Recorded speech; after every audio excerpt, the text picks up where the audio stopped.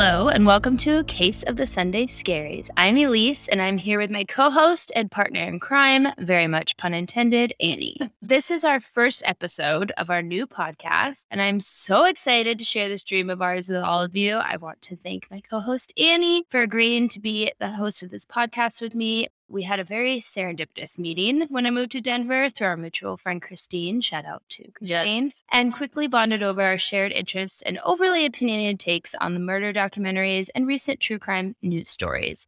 You truly took a huge leap of faith by accepting to do this with me and to take time away from your hubby and pups to research these episodes, and I am really grateful to you.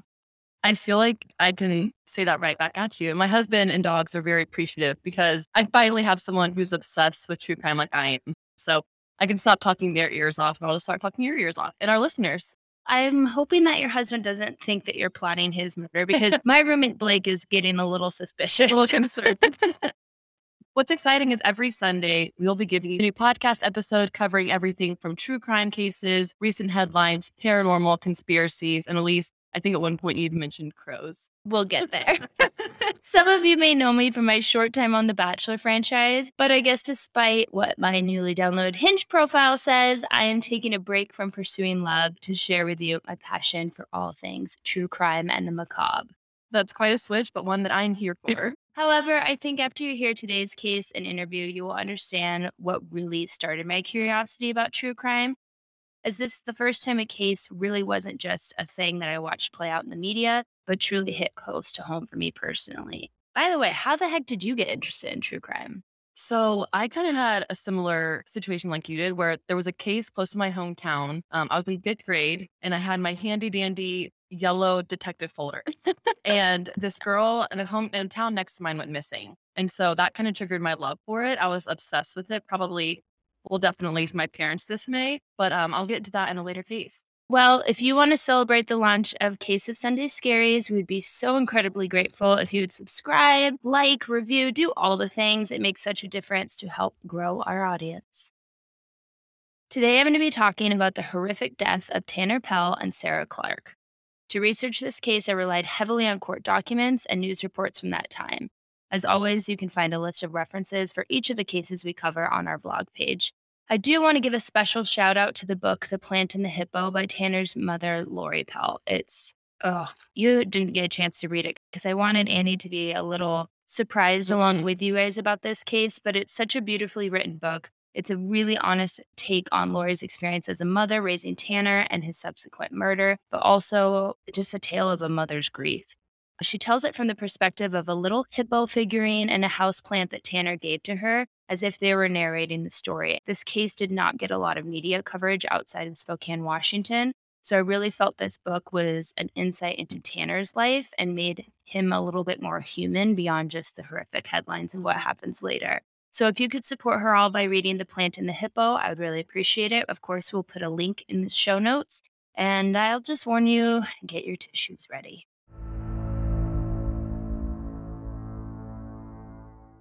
Justin Crenshaw was born in 1990. Due to the lack of coverage of this case, I wasn't able to do a deep backstory to his upbringing, which, as Annie knows, is kind of my obsession with true crime. I want to know the why behind the things that we can't actually explain. But so often, things that happen in their childhood shows us the monster they would later become. Some big red flags. Right.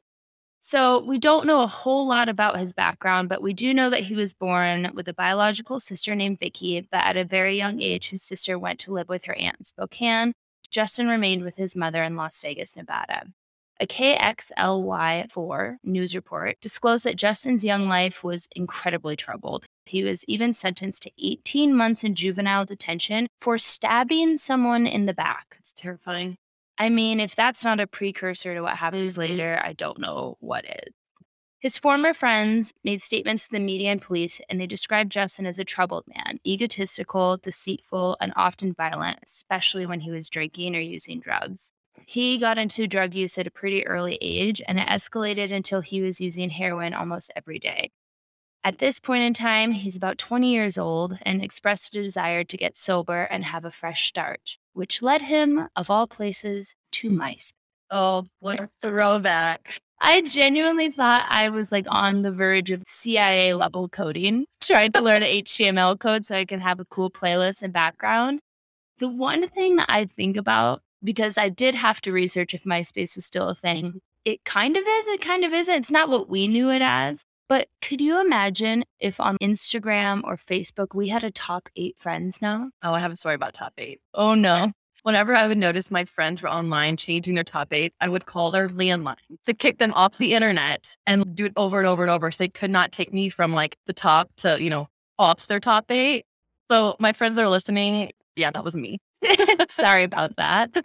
I mean, but if we had it now, could you imagine like news sources citing Kim Kardashian took Kanye West off her top 8? There's trouble in Gosh. paradise. Like it would just be this clickbait thing. So thank God we don't have that now. Yeah. But that's enough about MySpace. Anyways, Justin found his biological sister on MySpace, who in 2008 was living in Spokane, Washington. After communicating back and forth, they agreed that Justin should come out for a visit just for a week in an effort for them to reconnect. He arrived February 11th and soon acquired a job at Brooklyn Wildfire Grill, where he met Tanner Pell, who also worked there in the kitchen. He also, through his sister, met her best friend, Sarah Clark, who is at the time an 18-year-old Meade High School senior. Just breaks my heart. Yes. Sarah Clark was born December 29th, 1989, and was one of 6 children to the Clark family. She was, by all accounts, a lovely girl who ran track and cross country. She worked at Albertsons grocery store, which I didn't know what that was till I moved to Arizona. For those of you that don't live on the West Coast, it's like a Safeway. And was on her yearbook committee of her high school. Through Justin's sister, she was introduced to Justin, and they quickly became a romantic item. Tanner was born January 19th, 1988. He was the youngest of his 3 siblings. Tanner loved to sing and play the guitar and was known to give impromptu home concerts for all of his friends and family. As many teenagers do, Tanner had gone through some difficult times, but had recently moved back to Spokane to live with his mother and pursue his passion for music and cooking. He got a job working as a cook at Brooklyn Woodfire Grill. He was a loving man who led with kindness, which is why when Justin Crenshaw began working there, he invited him to hang out with him and his friends, always making sure that people felt included. Ugh, I feel like I already love these people and they're such bright lights. And I just feel like I'm not going to like this story. You won't. This does not have a happy ending, unfortunately.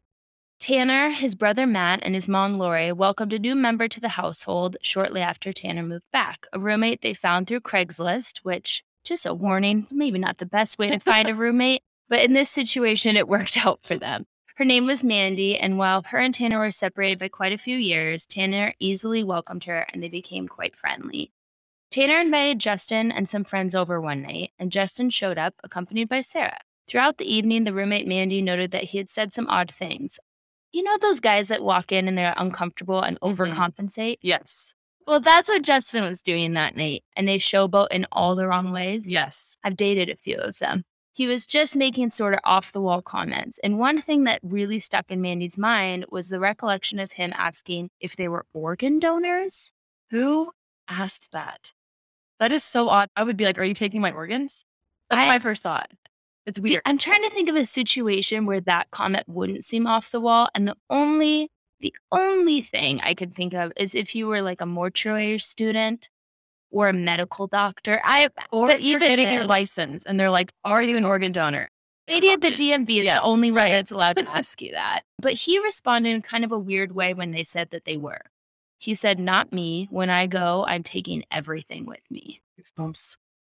On February 27th, just the next day, Sarah got into an argument with her parents and decided to let things simmer down by staying with her coworker, Gabe. Now, let's all remember, she was 18 years old and a senior in high school. We all got in fights with our parents at that age. She picked Justin up and headed to her coworker's home where they hung out with him and his girlfriend. Gabe and his girlfriend offered for them to stay the night as they were going out for the evening. But Tanner called and invited Justin over to hang out as he had the house to himself as his mom, Mandy, and brother Matt were all out of the house for the evening. Later that night, a hostess at the restaurant where Tanner and Justin worked received a call around 12:14 a.m. It was from Justin and a girl that she didn't recognize, but we can assume now that it was Sarah. They were trying to convince her to come to the party with them at Tanner's house. She decided, thankfully, not to go, but told the police later that it sounded like Justin was fine. He had been drinking a little, but nothing seemed wrong, and he didn't seem upset at all. We may never know what exactly happened in the house when that phone call ended, but at 4:30 a.m., a motorist called 911 to report a home fire at 5112 Elm Street. Police responded in a matter of minutes, but after kicking the door in, were met with such heavy smoke they weren't able to enter the home. At 4:37, which is wildly quick response times, the Spokane Fire Department arrived. The fire was mostly centered in the kitchen, but as they worked to put out that fire, one of the firemen noticed something draped in a sheet on the floor in the hallway from the kitchen leading to the bedrooms. I can't get over this happened on Elm Street. I have goosebumps. Quickly, I want to give a trigger warning. I am going to be talking about the brutality of these murders because I think it's so important to comprehend how awful this scene truly was and how brutal Justin was to these innocent people. So, if you're not in a place where you want to hear about this, feel free to skip a minute ahead. We will put a little note in the show notes to where you can skip to if you're just not in a position to hear this. When the firemen removed the sheet, they found Tanner in a pool of blood with a large broadsword sticking out of his chest. And when I say the word broadsword, it is exactly what you imagine, like knights in shining armor. How did he find a broadsword? We'll get there. Okay. As they explored the remaining rooms, they found the deceased body of Sarah Clark with a samurai sword next to her. The scene was so horrific that a few members of the fire department had to leave the house and got physically sick just from the sight of it. And you know what these people see on a daily basis. Ugh. I can't imagine having to do this and then go home to your family. Right. Ugh. Tanner was found next to his guitar in the hallway, covered in a sheet. Tanner had multiple defensive wounds on his arms and hands as he had attempted to defend himself against Justin's rage.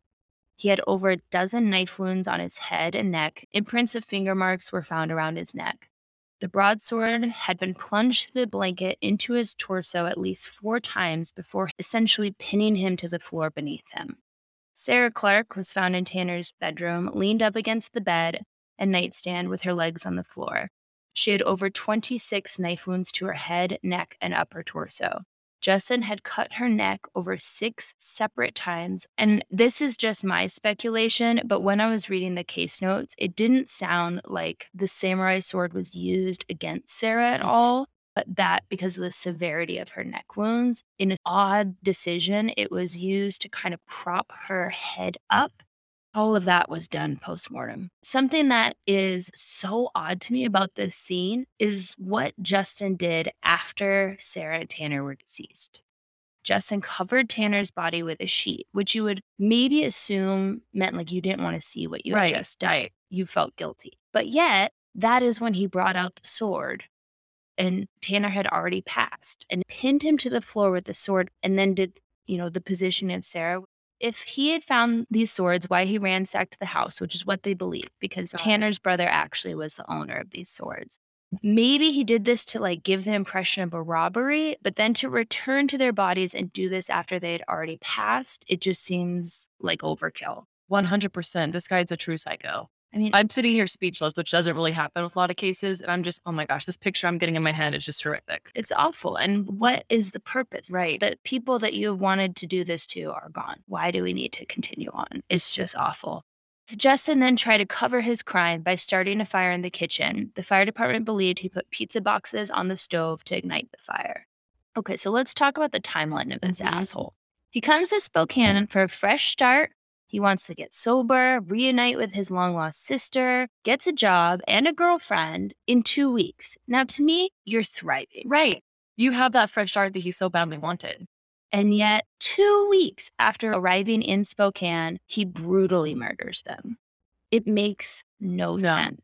It doesn't. And I think that's what bothers me about this case is that there's no motive. There's no understanding of what actually happened after that phone call where he was inviting that girl over. What could have happened in that 3 hours that would change all of these people's lives forever? Well, and it's so sad because Tanner and Sarah welcomed him with open arms. If, they were like, hi, you're new here. You need some friends. We'll be those friends for you. And then have this happen, it's so unexpected. Unexpected and wildly unfair. Mm-hmm. So he thought he was really quite clever lighting the house on fire, but like the true idiot he is, and yes, I can call him that because he's a horrible human. This man left a trail of evidence. When the investigation began, Justin's aunt told police that she believed that he might have been over at that house. Again, Justin was staying with his aunt and sister at the time, but she couldn't be quite sure. So, what does Justin do after this conversation between police and his aunt? He calls them. Oh my gosh. Ring a ding ding. I'm just going to tell on myself I was the last person to see them alive. I can't. Not that I'm trying to tell you how to get away with murder, but I don't think this is step number one. So he makes their job a lot easier, calls them up, calls the sheriff's office, lets them know he had been at Tanner's house the night before, but was gone long before the fire was reported. But wait for it. As officers are driving over, obviously they need to talk to him. He, at this point, seems like he was the last person to see Sarah and Tanner alive. He tells his aunt, the police are going to want to collect my clothes. I'm like thinking, what was the aunt? What was going through her head? Can't even imagine. But Justin, if you were an innocent man, why would you be concerned about the police wanting the clothes you had on the night before? Let's also remember he did stab someone before this as a juvenile. So maybe they processed his clothing at that time as well. Okay. So he literally knew what to prepare for. Keep that in mind, though, that statement, because it will come back around. Justin was interviewed at his aunt's home and told police that he had been to Tanner's that night. They had all been drinking. He got excessively drunk and asked to go back to Gabe's apartment where him and Sarah were meant to be staying that evening. He said Sarah and Tanner drove him there, dropped him off, and returned together to Tanner's place, which already is, I feel, a little fishy. Yes. Why wouldn't you stay with your boyfriend? Right. Now, what did Justin say he did the rest of the evening? Oh, nothing. He just went to sleep, woke up, and Sarah wasn't there, so he decided to walk back to his aunt's house. I don't know if you know this, but police are allowed to stretch the truth a bit when they're doing interviews. So they can say, and it depends on the state, they can say they have certain evidence that they don't to kind of get you to the point of a confession to a certain degree. And actually, that'd be an interesting episode to cover later. Like, what can and cannot they say? There had been a bloody fingerprint that had been found on the back door, but this had not been processed yet, as it had only been less than 24 hours since this was even discovered. However, the police officer interviewing Justin asked him to explain, hey, but why is your fingerprint found in blood at the murder scene? Justin said it couldn't be his, but quickly refused to provide a fingerprint sample. Red flag number 500. This guy has a bouquet of red flags. Like, which one do you want right now? Because I have a bunch of them. It makes absolutely no sense. I would assume that most people who aren't brutal, horrible murderers, when they find out their girlfriend and buddy were murdered soon after they left a supposed house party, would provide as much evidence as possible to rule themselves out so the police could go find who actually did it. I could have said that better. I have my thoughts on lie detector tests, but as far as DNA, fingerprints, I mean, take my clothes, take my dog if you need them for the day. I don't care. Right. If I didn't do this, I'm going to prove that I didn't do this. So the police were clearly on the same page as us because they weren't buying his shit either. So they got a warrant right then to obtain his fingerprints and took him down to the station. As they were fingerprinting him, an officer noticed a cut on his hand. They asked how he received it, and he tells them that he cut it on a handicap sign at Gabe's apartment. What a weird choice. Yes. I was cutting limes for the tequila we were drinking the other night at the house party I said I was at. Maybe that makes slightly more sense. But come to find out, at this apartment, there was no such handicap sign.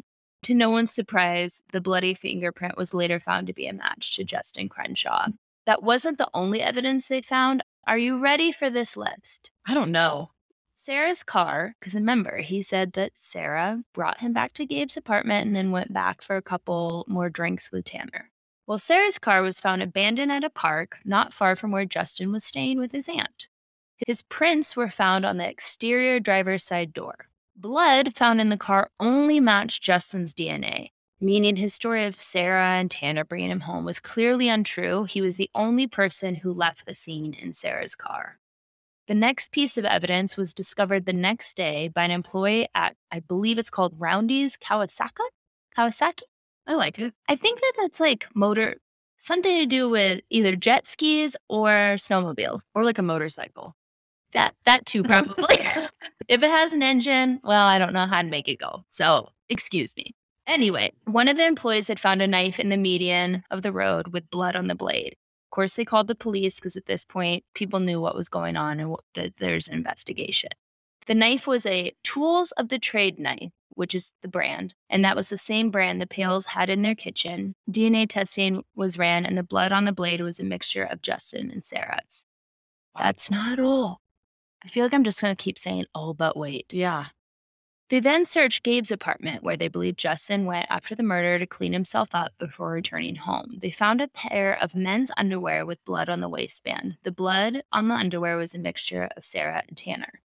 Another knife found at the scene on the top of the fridge had a mixture of all three of their blood. Because again, fridge was in the kitchen. That's where he started the fire to try to, get rid of evidence of all of this. But he left the weapon there. So that's, again, a choice. Great. They've then found further bloody fingerprints matching Justin's in Tanner's room. Tanner's wallet, which had been on his bed and was covered in blood. Well, can we guess who that blood belonged to? Justin, because let's remember that both of them fought really hard against their attacker. So a lot of Justin's blood was at the scene because they fought for their lives. And you know what? Good for them. Yeah. On April 2nd, Justin was officially arrested and charged with 2 counts of premeditated murder in the first degree with aggravating circumstances. Then, get this. Remember that comment that Justin made to his aunt about the police wanting to collect his clothing? Yeah. Well, April 28th, his aunt was cleaning out the garage, preparing for a garage sale. So at this point, it'd been about 2 months after the murder. Justin is already arrested and being held, and she's just preparing for a little spring cleaning.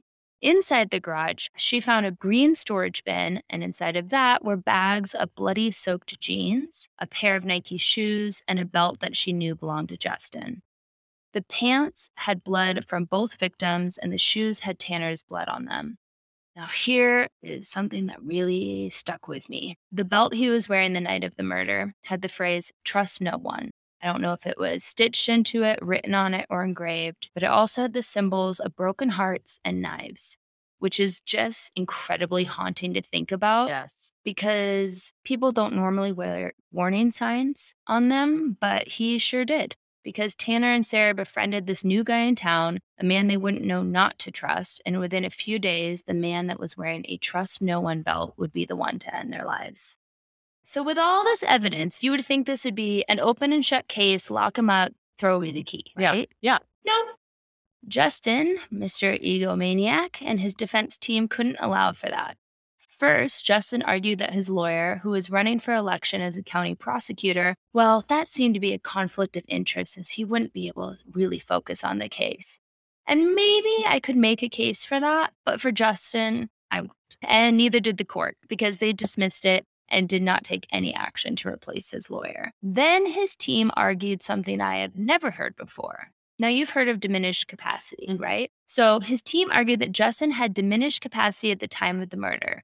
He claimed that he had a rare alcohol disorder called pathological intoxication. No, he has psychological issues. That is what he has. To push the blame onto alcohol, it is such a weak, pathetic move.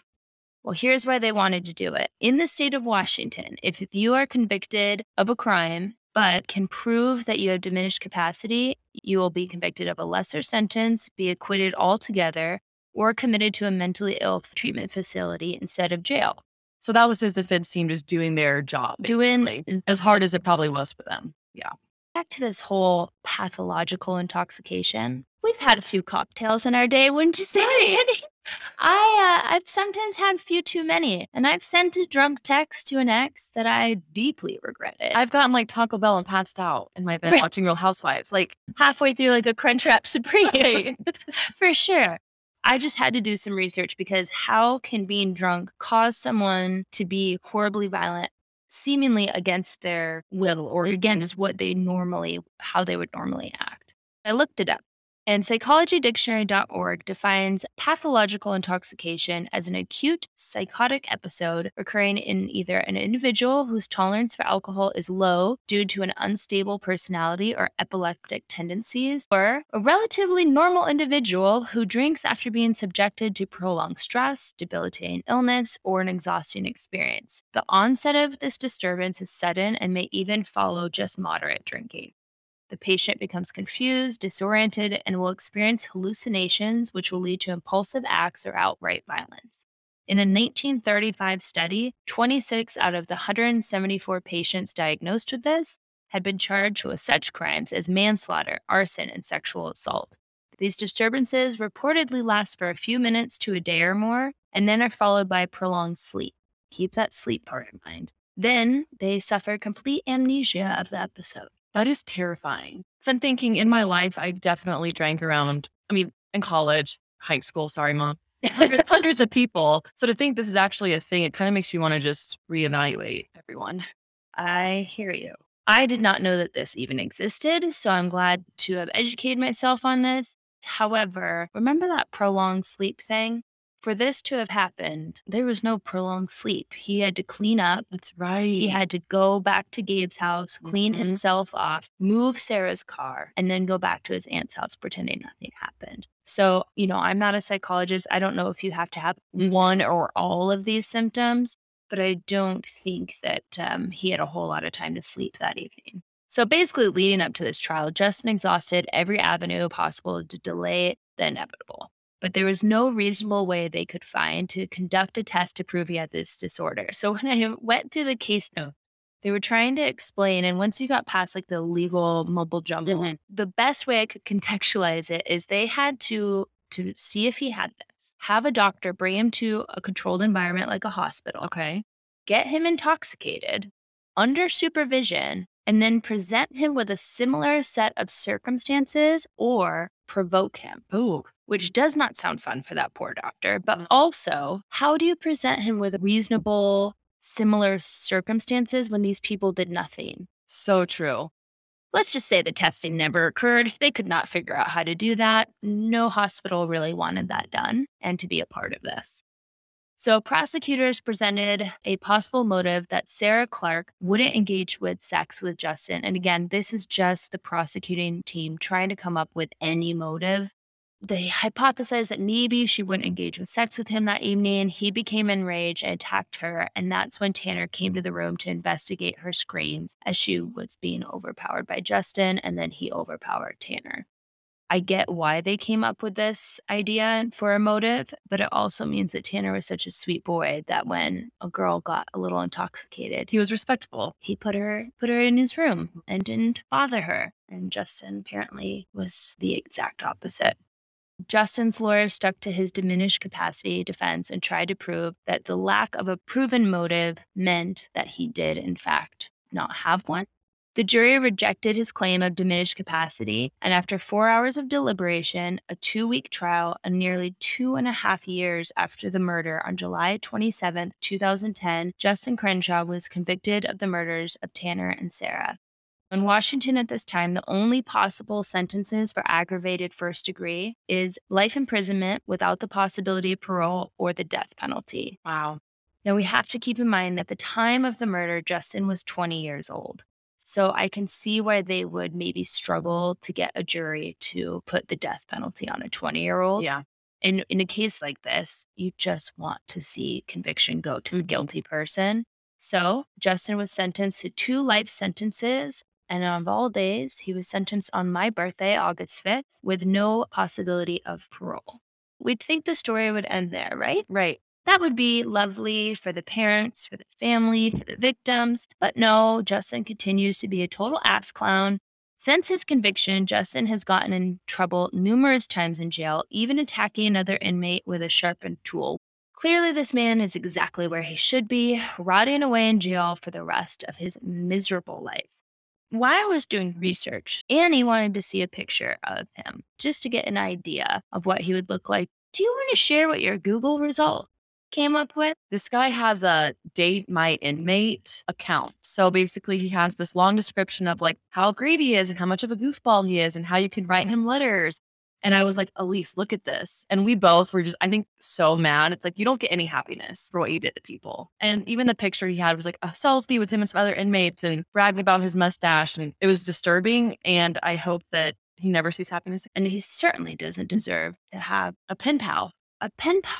don't understand programs like that. I understand I'm all for reformation, but this man has now proven 3 times to have a pattern of Well, and absolute violence. and on his profile, it said, like, it's gonna take a while to get back because he's in solitary confinement Oh, that's for right. doing something. I don't know, I didn't really go into detail, but it was basically like, he'll right back when he can. But all in such a jovial way. Like, Yes. he's taking a break. Yes. It's like a influencer saying, "I'm taking a break from social media," Right.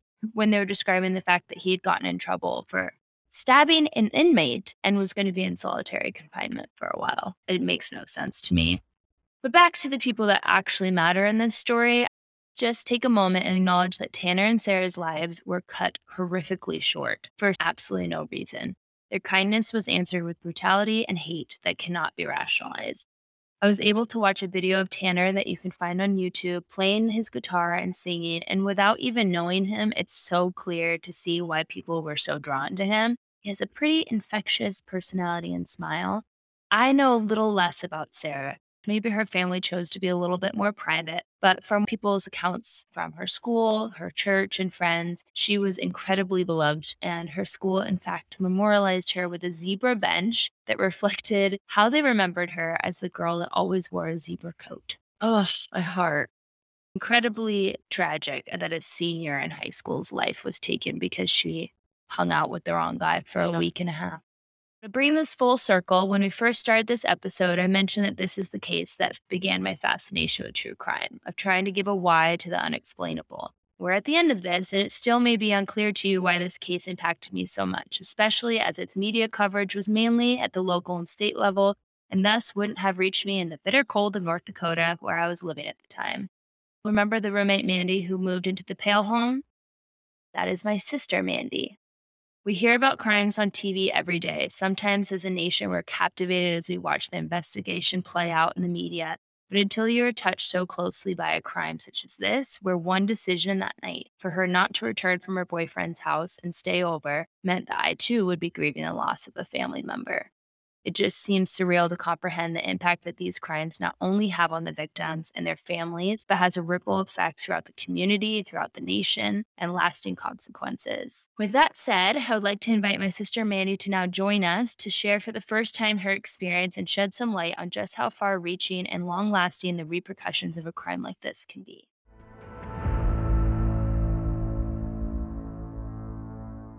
I'd like to now introduce you to the other roommate, the roommate that happened to not be home that night, or most assuredly would have been yet another victim of this senseless crime. My sister, Mandy. Thanks for being here. Of course, thanks for having me. This was an interesting case for me to cover because this is why I got kind of obsessed with true crime. I felt like we lived in this bubble in Alaska, and this certainly broke my idea of a sense of safety, even though I wasn't involved in it necessarily, but having such a close connection. And it is definitely why I became invested in true crime and trying to figure out a why behind the unwhyable. Is that a good way to put it? I again appreciate you talking about this. I know it's not an easy conversation to have, but I think it's important to highlight that not only do the victims and their families get impacted when these crimes happen, but the community as a whole and those in the 6 degrees of separation. This case, as tragic as it was not heavily covered in the media. And the one thing that I felt was missing, besides reading Tanner's mom's book, was kind of a personal understanding of who Tanner and Sarah were. And since you lived with him, I thought maybe you could give us a highlight of what you remember about him. So, Tanner was one of those guys where he wanted everyone in his life, whether he knew them for 5 years or 5 minutes, to feel welcomed and included. I mean, he would be one of those guys outside trying to hug everybody. He loved music, he loved people, he loved his family. He was so kind. And even though we didn't really know each other very well initially, he welcomed me right away. I mean, I did not know this family, found them on Craigslist. He would give me compliments about if my eyebrows looked great, if my Like outfit kind of was that. nice. Noticing And, eyebrows. he was just really, really kind and really sweet and pretty.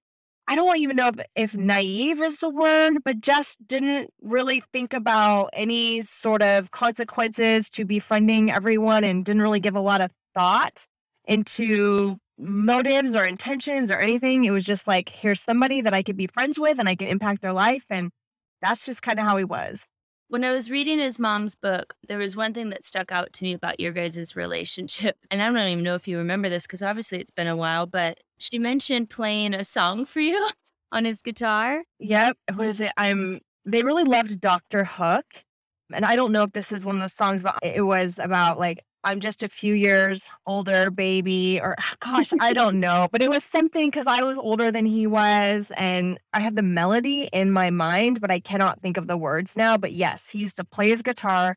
The whole family was very musically inclined, great voices. They could all play instruments. And so he would play songs for us. He would write songs. They would sing songs together.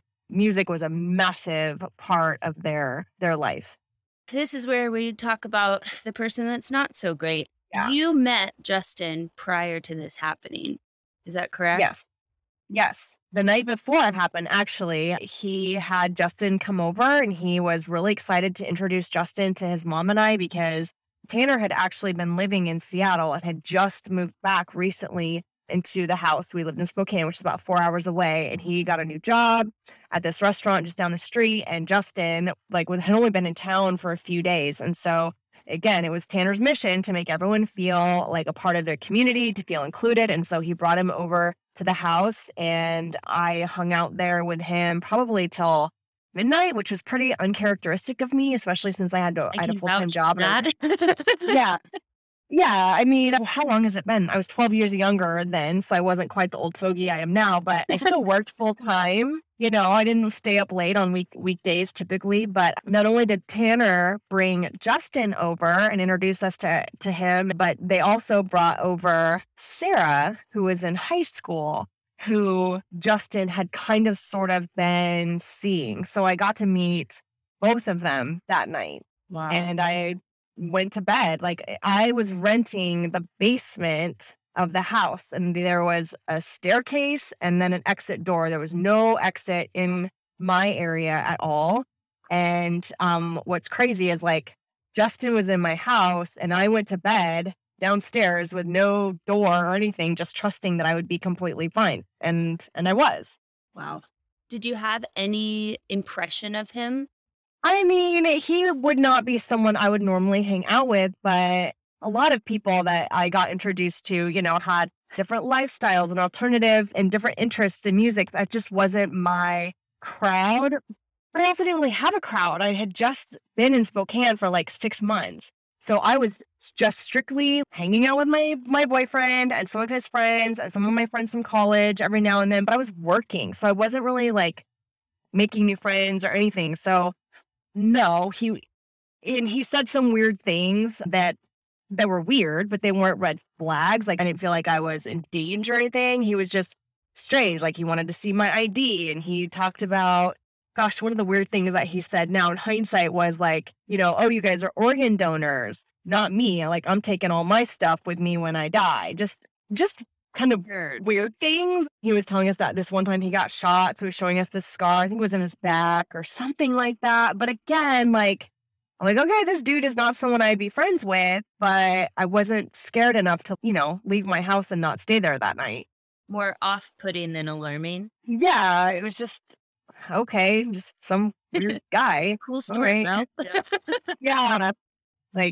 I didn't know if he was trying to impress me, being the new kid in town. And I mean, I don't know. Overcompensating for nerves and being Yeah. the loudest one of the bunch. Yeah, I'm, manly and I've survived a bullet. I have no idea, but I didn't care. I'm like, okay, dude, I'll never see you again. Yeah, exactly. You weren't Yeah. home that night, thank God. You were at your boyfriend's. Yes. How did you Yeah. find out what happened? Well, I had gone out to my boyfriend's the night before to hang out and I had no intention of staying there. So I didn't have work clothes or anything really with me. And my boyfriend actually got in a fight. Didn't want to stay, but it started snowing and I didn't want to get on the freeway and drive home. So I just stayed there. And I got a call, I got out of the shower the next morning early because I was going to, if I remember correctly, have to run home and get work clothes. Because again, I hadn't planned on staying. Right. So I think it was 5 or 6 in the morning that I got a call And I picked it up and it was the Spokane police, just first confirming that it was me, that I was alive, and then letting me know that there'd been a house fire. Like there was an incident at my house. And I have no idea why I asked this, but I asked if someone died and they said yes. And that was all I knew. I handed the phone to my boyfriend and just kind of like slumped against the wall, trying to wrap my brain around the fact that someone died and my house was on fire. And I actually thought it was my cat. I thought my cat had knocked over my heat lamp and had started a fire. So I was already spiraling into this, oh my gosh, I inadvertently killed somebody. Yeah, I'm responsible for this. And what am I gonna, I mean, it was just, yeah, that's how I found out. I didn't turn on the news. It was already on the news then, but people weren't really telling me so much what was going on. Like there was a lot of stuff happening behind the scenes, but it wasn't being shared with me. I think just to protect me and to like just to provide a buffer for me, really. Mhm. Were you ever questioned by the police? Yes, that's why I had to go to the house so they can again see that I am indeed alive. Right. And that's when I found out that there were actually two people that were deceased inside. One was a male and one was a female, and that's all we knew. So I didn't know if it was, Tanner and his mother. I actually thought it was his mother. I didn't know. I had no idea. And the weird thing about a crime scene is information trickles out, and some of it's true and some of it's not true, but it's not this like linear whodunit kind of thing. Like it's gunshots and it's this and it's that and it's all these different hypotheses of what might have happened. And as people are weighing in and putting the pieces together, and it's just a very confusing time where you literally don't know what's happening. I did get questioned. Really quick, just to clarify, when you're talking about kind of like the trickle down of information, that's not necessarily from the police, but what you're seeing on the news mixed with what the police are telling you and people are telling you. It's what cops are telling various people. There's multiple cops, like tons of cops on scene, and there's firefighters. And so different people have different things that they saw, experienced, that they're thinking happened. There's different family members involved. When I showed up, there was, all kinds of family and friends there already. I mean, this house was right on a major highway. And so a lot of people kind of knew what was going on very quickly. It was quickly dubbed the Nightmare on Elm Street because we lived on Elm Street. Wow, I didn't know that. Yes. It was just this big, huge thing. And they didn't take bodies out. So during this period of waiting, everyone's talking, sobbing, crying, going through a wide array of emotions and grief and just horror. I was interviewed by the police pretty much right away. And it was unfathomable to me that I would know of anybody that would murder somebody.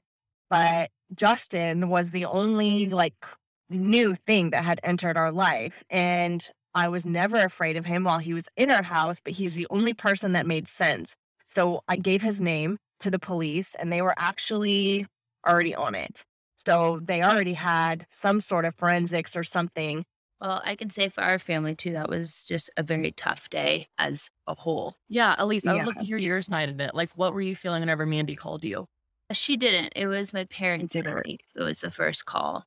And it just seemed like you were watching a news recording, I guess is the best way to put it, like disconnected, because we lived a very privileged childhood in a lot of ways. We were protected from a lot of outside sources because we lived in Alaska.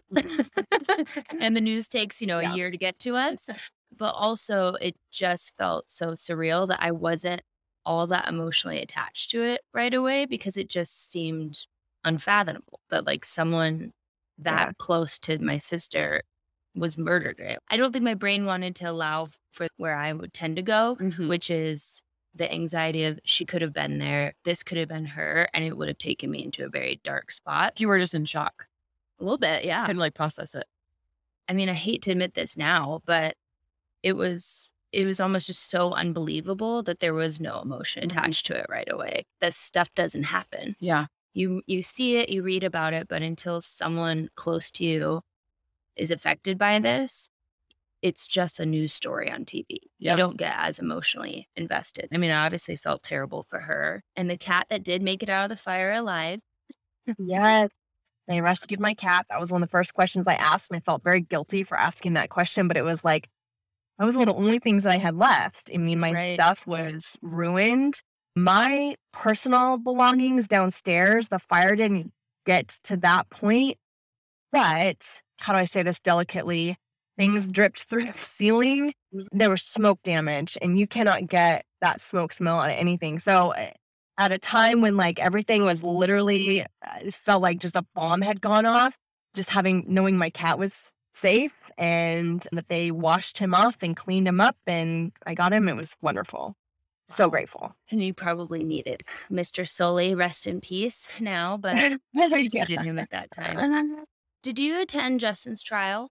Yes, I had to testify. And that was hard. In fact, you'll never find my name in any of the media. I had specifically asked not to record me in court. We snuck over to get my stuff when they finally removed the bodies and came to our house to clean it. I snuck over with my friends once we were given the okay and just totally avoided the media because I had no idea what was going to happen. And I was just like in survival mode. It was terrifying to me. I didn't know if it was just Justin or Justin and some people. And like, was it a drug thing? Like, I didn't know what happened. So I just did not even want to be there. So my last memory of the house is blood on the wall and people in white biohazard suits and me downstairs with my friends trying to figure out what we could salvage and what we couldn't. Oh, okay. So you went to his trial, you got all of your stuff out, and at that point, you have to testify. Was he in the room when you testified? Yes. And this is another thing. This is what's so hard for victims. And I hate to even say I'm a victim. I am. Like, I was instantly homeless. My friends died. It changed my life. But what I went through is nothing like what the friends and family of Tanner went through. But what's so hard is that there's just no closure for a really long time. I don't think the trial happened for 4 years afterwards. So it was just waiting and waiting and waiting. And we got a lawyer and interviews and getting ready. And then a lawyer is fired. And then we're going to try this. And then we're going to try this defense. And it's just never ending. You know, you get bloody mail back when they don't need it anymore. You start to get some of your stuff back when they don't need it. You're kind of in limbo, waiting for some sort of, closure is not even the right word, but something to happen and to be able to close that chapter. So the 4 years leading up to the trial, was Justin in jail or was he living at home? No, he was in jail. Okay. What he did was so heinous that he was eligible for the death penalty. The problem is he was young enough that it would be very hard for a jury to convict him with the death penalty on the line. Got it. So you had to testify. He's in the room.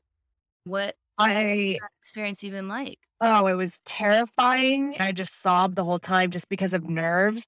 You know, the firefighters are there. Like, I'm going to cry right now. Just sitting with a firefighter that turned out like rescued my cat. I got to thank him. Justin's mom is there. You forget that even horrible people have parents that love their children.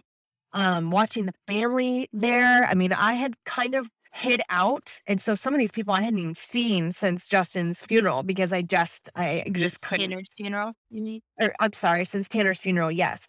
Hadn't seen them since Tanner's funeral, or had very little contact, just trying to protect myself because it was just such a dark period. So just being immersed in all of that again, I didn't stay for any of the pictures, any of the testimony, but sitting on that stand, and I'm really grateful for my friends that showed up to support me. It was nerve-wracking. It was terrifying. I got some things wrong just because your memory fails and you add nerves and emotions.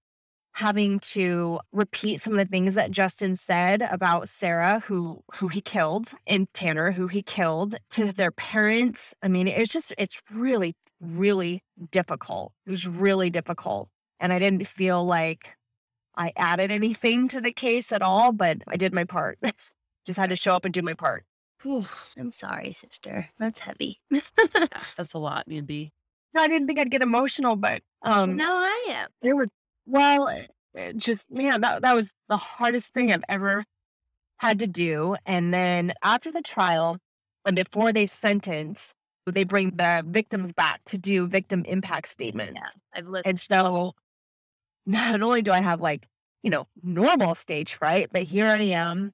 Justin's in the room. All these people are in the room and just sharing what it did to me and how it impacted my life, which is such a crazy mix of emotions because you feel almost like, I don't want to say a fraud, but like, how could I even sit here and talk about my life when I'm sitting next to Tanner's parents, Right. and all these people that lost a brother.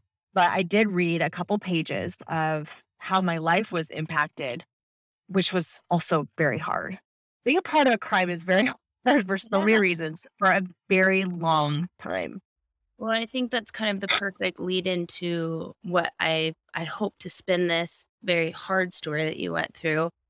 Because as I now know, we all kind of expect that this is in the news, the media, you hear about these things, but it won't impact you. And then Right. being your sister, I know how deeply it did for years. And you've been pretty Yeah. vocal, even on your social media, about PTSD. And even though you weren't there that night, just the process of getting your stuff back. I mean, you said receiving bloody mail that, that was released from evidence. I can't imagine like you're going to work and you come home and that's waiting for you and it just re-triggers everything. So, what if you're comfortable, what after this do you feel like became triggers for you where you notice that you needed to do some work? Right. There's kind of two things. First, it's leaving your house as it is, as you always remember it, as you leave it every day, and then coming back to the smell of smoke and seeing it damaged and just I mean, that in itself is really, really hard. The emotions of like, oh my gosh, I'm kind of homeless and I don't have my stuff. The smell of death. Mhm. There's a smell of death. All of those things for a very long time bothered me. If I'd smell smoke, if I hear a fire alarm, I was afraid of basements. When things happen that quickly and in such a dramatic way, it's very hard for your brain to sort through it and to figure out what happened and to make sense of it. And so you tell yourself all kinds of stories and you sit here and you imagine things and you imagine how what might have happened and what they went through. And that also contributes to PTSD because you're telling your brain, you're sitting here thinking about all of these things that may not have even happened and literally terrifying yourself. And that's normal. It's totally reasonable that you do that.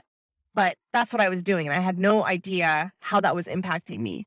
The second part of it is, and this is just as important in my story, is not only the visual, what I saw, what I experienced, what I smelled, all of that, the fact that there was no motive, that this guy had been in my house and I had no red flags, went to sleep in my house with him still in there.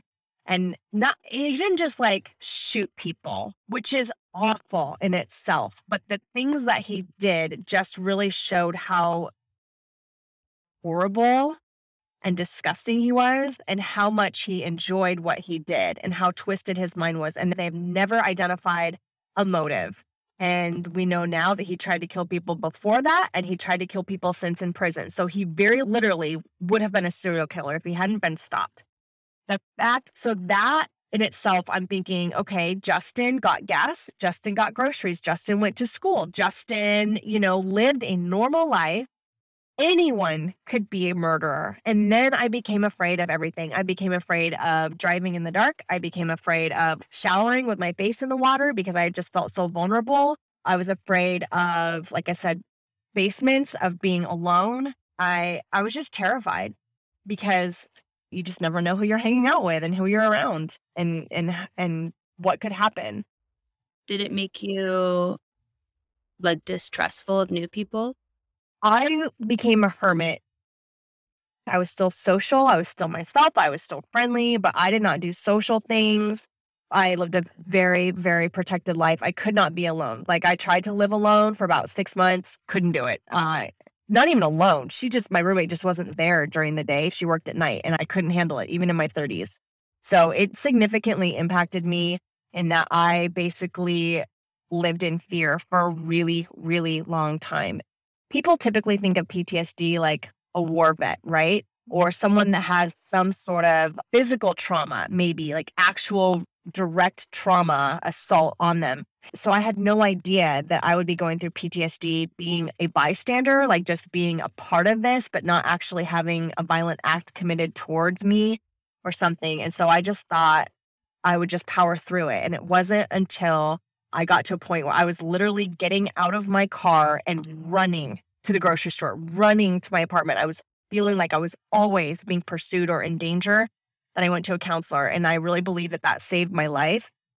Not that I would have ended my life, but I was making really bad decisions and coping in a really unhealthy way because I didn't know what was going on and I didn't know how to get through it. And I didn't know how to change and how to change how I perceive things and to change how I made choices, I guess, and told my brain what to believe about what was actually happening because your brain doesn't know the difference between reality and what you're telling it. It just knows what you're telling it. So if I'm acting like I'm going to get murdered between the parking lot and the grocery store, my brain actually thought I was going to get murdered. And so I was constantly fight or flight mode. What would you tell people? I know everyone's experience is completely different, but Yeah. you mentioned going to counseling, Yeah. and that being a huge saving grace for you and making different choices to not always be living in a very active fight or flight mentality. Is there anything else that you have found has been beneficial as you've kind of moved into not only accepting that PTSD can happen even if you're not the victim of these situations, but Yeah. as you move forward with your life? What really helped me is talking about it. It's so easy to isolate. It's so easy to protect yourself physically, like living like a hermit, like I was, and to close yourself off from people. And when you're going through hard times, you actually really need people. Not that you always need to take their advice or you need to open up to people, you have to be selective, but isolation is never, in my experience, in my opinion, a positive thing because you don't have anyone to offer you comfort or perspective.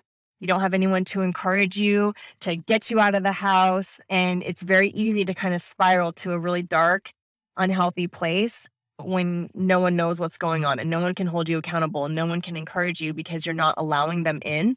So, talking about it eventually when I was ready, talking about it helped, going to counseling, being very, very proactive in my mindset and learning about how to get through this and what this was and being careful not to add that shame and that guilt. Sometimes mental health issues can be really like a shameful secret. It can be embarrassing, especially because this happened to me. Like nothing I did would have resulted in this situation. And so I felt very powerless. And so I had to learn to like take that power back by making better choices, accepting where I was at and knowing that I could get through it Right. because you can get through anything. It just might take a lot of work and it's hard. It's hard to do that work. Oh, sister. Well, I love you. Well, me too. I'm just really thankful that one, you weren't there that night, and two, that you came and talked to us. And as Of what a course. turn of events, now we're doing a true crime podcast. I know. I love it. This is a wild journey of emotions. Just Yeah. having watched you go through this and struggle at times, and knowing that you're in a much better place now, and I'm happy for that. But I am happy that you shared your story because, like I said, there's so many people that are impacted by things, whether, like you said, they're a bystander next to the experience or it happened to themselves, that maybe you'll be comforted or inspired to get some help by your words. So thank you very much. Thank you, Mandy. You're Thank so you for talking welcome. about Tanner too. I feel like a lot of times in these stories, you kind of forget that they're a person. They have a personality and they had things they love and they had family. So bringing that to light was really impactful for me. And we appreciate you being here so much, even though it was hard. Of course. And, I didn't really talk about Sarah very much, the other victim in this, but while I didn't know her as well, I've gotten to know her family and I've seen their posts and stuff. She was a daughter and a sister of many. I think there were several siblings, and her school just loved her because she was still in high school. They've created all kinds of really special tributes to her, and she was just this really kind soul as well. It was just two good people that got mixed up with a truly evil human. Like I said, there was no motive, and that's what's kind of hard too. Is victims get drugged through the mud too, like in court and stuff. Everything comes light. Every bad decision is they're trying to find motives and trying to figure things out. And I just want to say that this again was not a result of anything that they did. There was no crime. There was no drug use. There was nothing. This was just a senseless, evil act. I think that's important to say because Yeah, it is. court is ugly. Trials are ugly. And Yeah. lawyers have to do their job of Exactly. defense where it's defenseless. So Yeah, exactly. So, I appreciate you. okay. Thanks for doing this. Yes, thank Yes, you. thanks for giving me an opportunity. I hope that I can help people that are struggling. Thank you, Mandy, for joining us. And Elise, I feel like I just need a hug after that case. But you did a great job of talking about Tanner and Sarah, describing the bright lights that they were. So join us next week where I am talking about one of Colorado's most bizarre cold cases. Thanks again, guys, for tuning in to Case of Sunday Scaries. We will be back next Sunday. Please like, subscribe, do all the things, and leave a review. We would so appreciate it. Until then.